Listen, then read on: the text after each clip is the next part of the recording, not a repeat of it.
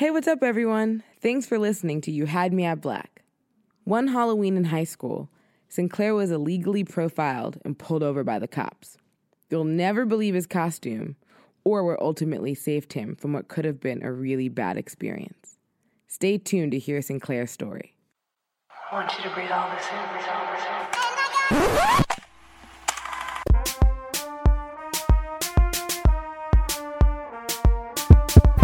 This is You Had Me at Black, the podcast where black millennials tell true life stories.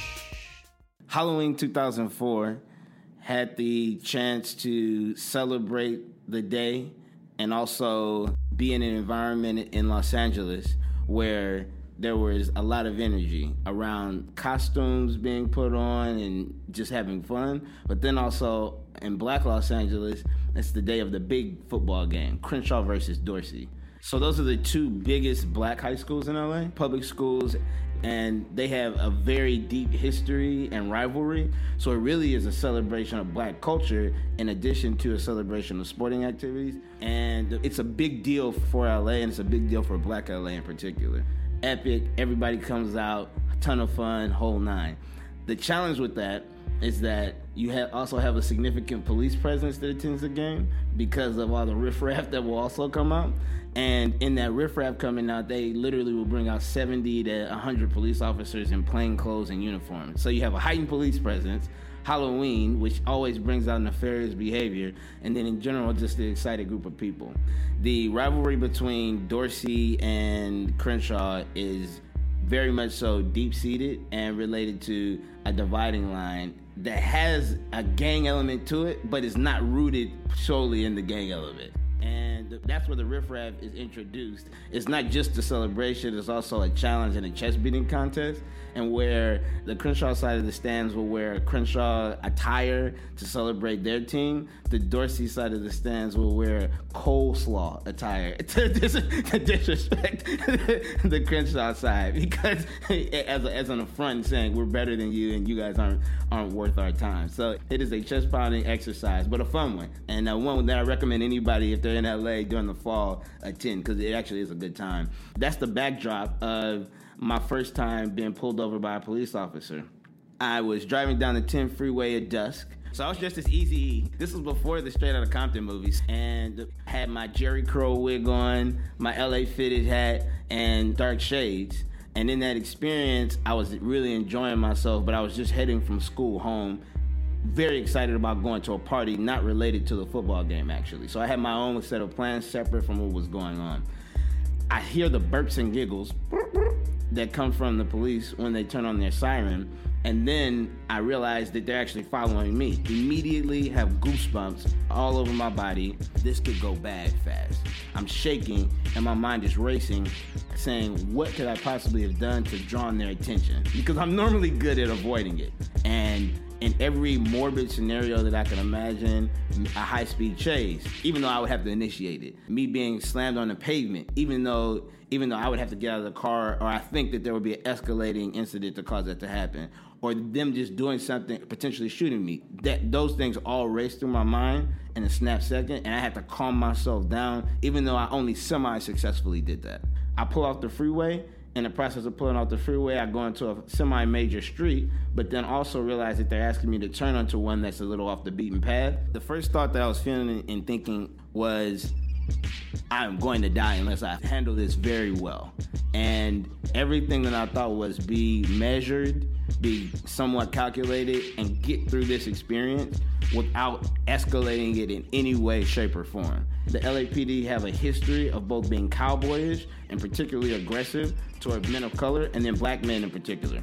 So for me, I have to be crystal clear in all my interaction. I know that my job is to survive this moment, because otherwise it can go south. Mind you, this is 2004, prior to cell phone cameras and people being hyper vigilant about documenting their interactions in a way that can be shared publicly with the police.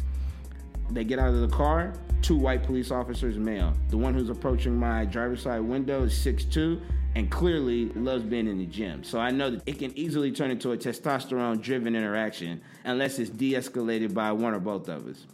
I say, officer, how can I help you? His reply, license and registration, please. I believe that you made an illegal lane change. Instead of confronting him, I said, I wasn't sure where that took place, but no problem at all. I'll be able to provide both. However, my registration was in my glove compartment. So I said to him, is it possible for me to reach across the console to the glove compartment to get this information? He says yes, and he, with pierced eyes, along with his partner, watched as I leaned across the console to actually pull out the registration. Why is pulling out the registration significant? Because mine was a little different. Not only was it the 3x5 standard registration you get in California, it was laminated on a white piece of 8.5 by 11 landscape paper with my parents' business cards attached with it. Because my parents, being black people who grew up in LA, knew that in the case where the police needed to see my registration, it would be an extension of grace. The police would know that I had parents who worked for the state of California and for the city of LA city attorney's office, and I would potentially be able to survive the moment with my humanity and then also my civil rights not being violated. So I handed both my driver's license and the registration card with my parents' business cards laminated to the officer. He took 2 steps away from the car, looked at the license, checked that box, looked at the registration, and had a literal complete about face. When the cop realized that I was the son of a politician and the son of someone who worked in the city attorney's office, turned pink, started shaking, and then also consulted his partner. He walked back to my car within 1 or 2 minutes. That's not standard protocol because you're supposed to run tags. Didn't run tags. Came back to me and asked, where were you coming from and going to? And I said, from Loyola High School, which is one of the best high schools in LA, and then to home, no other plans, officer. And he made basic no chatter, gave me my things back and said, go on and have a nice day. I felt victory because that meant that chess move was his play, and the only thing that he could do is slow walk, moonwalk off this command and control position that he was about to assume and acting in a cowboyish way.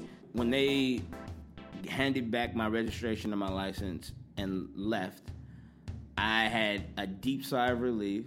I shook my head and I felt as though I had escaped from a prison cell or was Django and finally free. Although I had not been detained, I did feel as though I had overcome something that most people would not have been able to.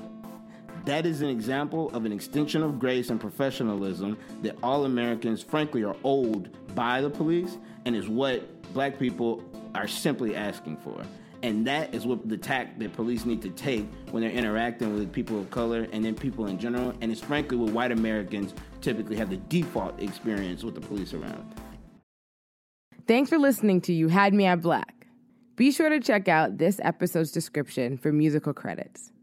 And if you like what you just heard, head to youhadmeatblack.com/B-side to subscribe to our newsletter and unlock access to exclusive videos, behind-the-scenes interviews, and specially curated music. That's youhadmeatblack.com/B-side. Peace.